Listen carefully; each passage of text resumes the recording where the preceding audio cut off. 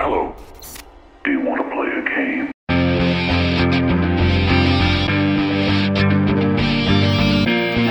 This is Body Count,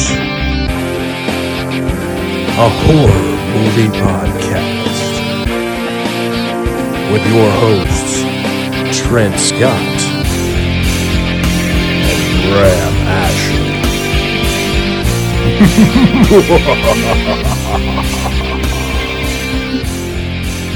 Oh, yes. Hello, everyone, and welcome to Body Count. Home for all things creepy, crawly, ghouly, gory, or anything else that goes bump in the night.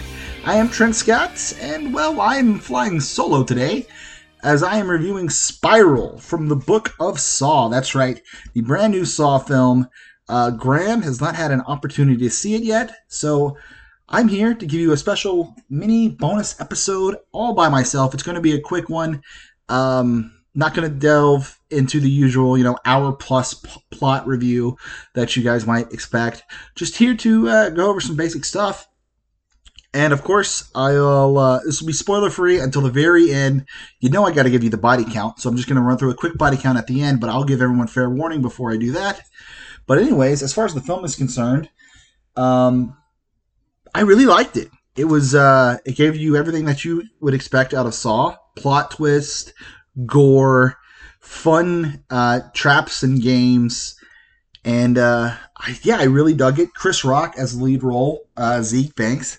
I thought it was exactly what he wanted it to be. This was him very much playing against type, not only being in a horror movie, but playing a police detective.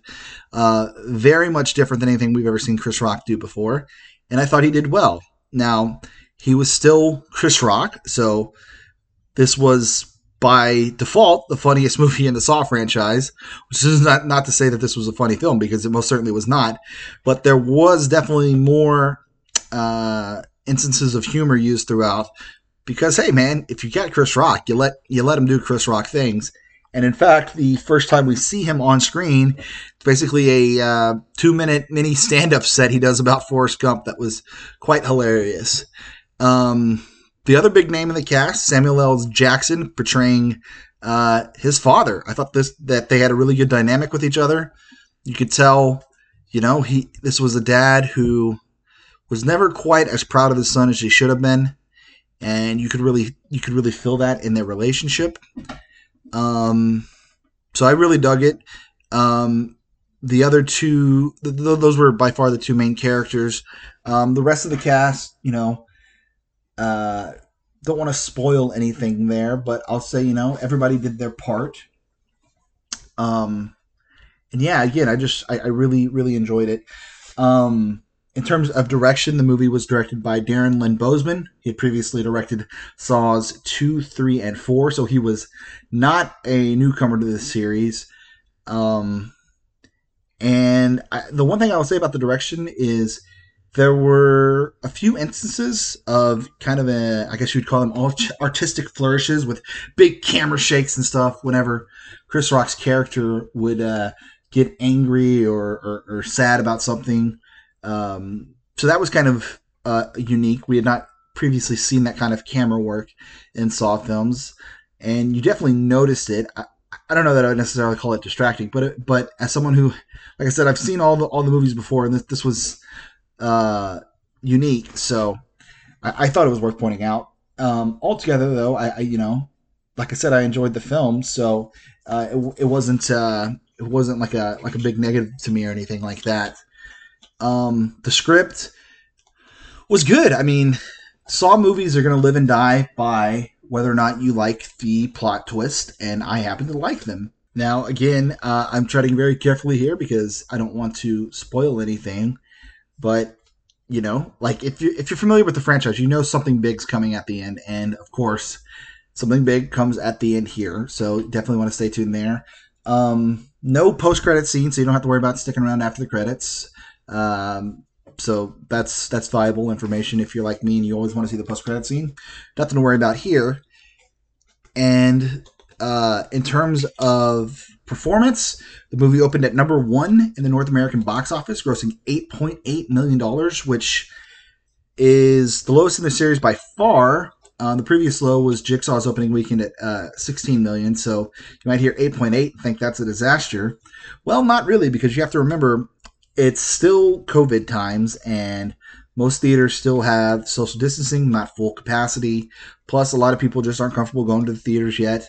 A lot of states are still, not fully open. I know California is still going to have their mask policy for like another month, for instance. So, while the 8.8 might sound like a disappointing number, you got to compare it to the rest of the box office, where second place was Wrath of Man, the Guy Ritchie movie, and that only grossed 3.7, so less than half. And the new Angelina Jolie movie, Those Who Wish Me Dead, which actually opened on more theaters, on more screens, only grossed $2.8 million. So Spiral trounced that number, tripled it, basically. So altogether, the 8.8, not a bad number. Critics, 37% on the tomato meter. Kind of what you would expect for a gore fest like this. Critics are just never going to be into this kind of movie.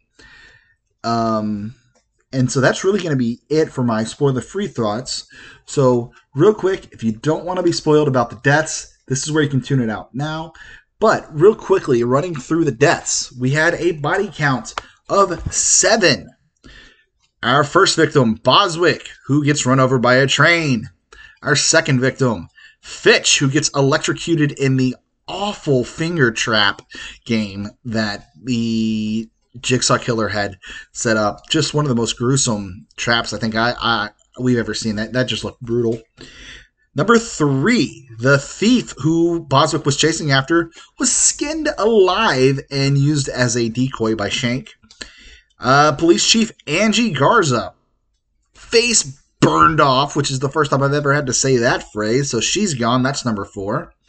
Number 5, we see in the flashback, is Shank's dad, who was the witness that Pete shot. Number 6, speaking of Pete, well, he gets stabbed to death by, glass in a really weird, interesting game that was set up where the broken bottles were, being shot at him, and he bled to death. And then finally, Samuel L. Jackson's Marcus character gets shot by the SWAT team right before credits roll. So there you go, body count of 7. Let's hear those bells.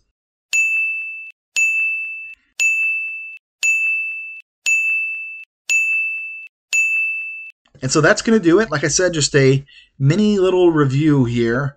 And I would highly suggest, go see it. Also, make sure you follow us on Instagram at Body Count Show. We are proudly over 500 followers, trying to build that up, make that as big as we can get it. So thank you so much for that. Also, if you have a chance, rate and review us on iTunes. 5-star reviews would be fantastic. We've started to get some of those trickling in, and the more we get, the better off it's going to help our podcast. And just thank you so much, everyone, for checking us out. And we will talk to you next Friday for A Quiet Place.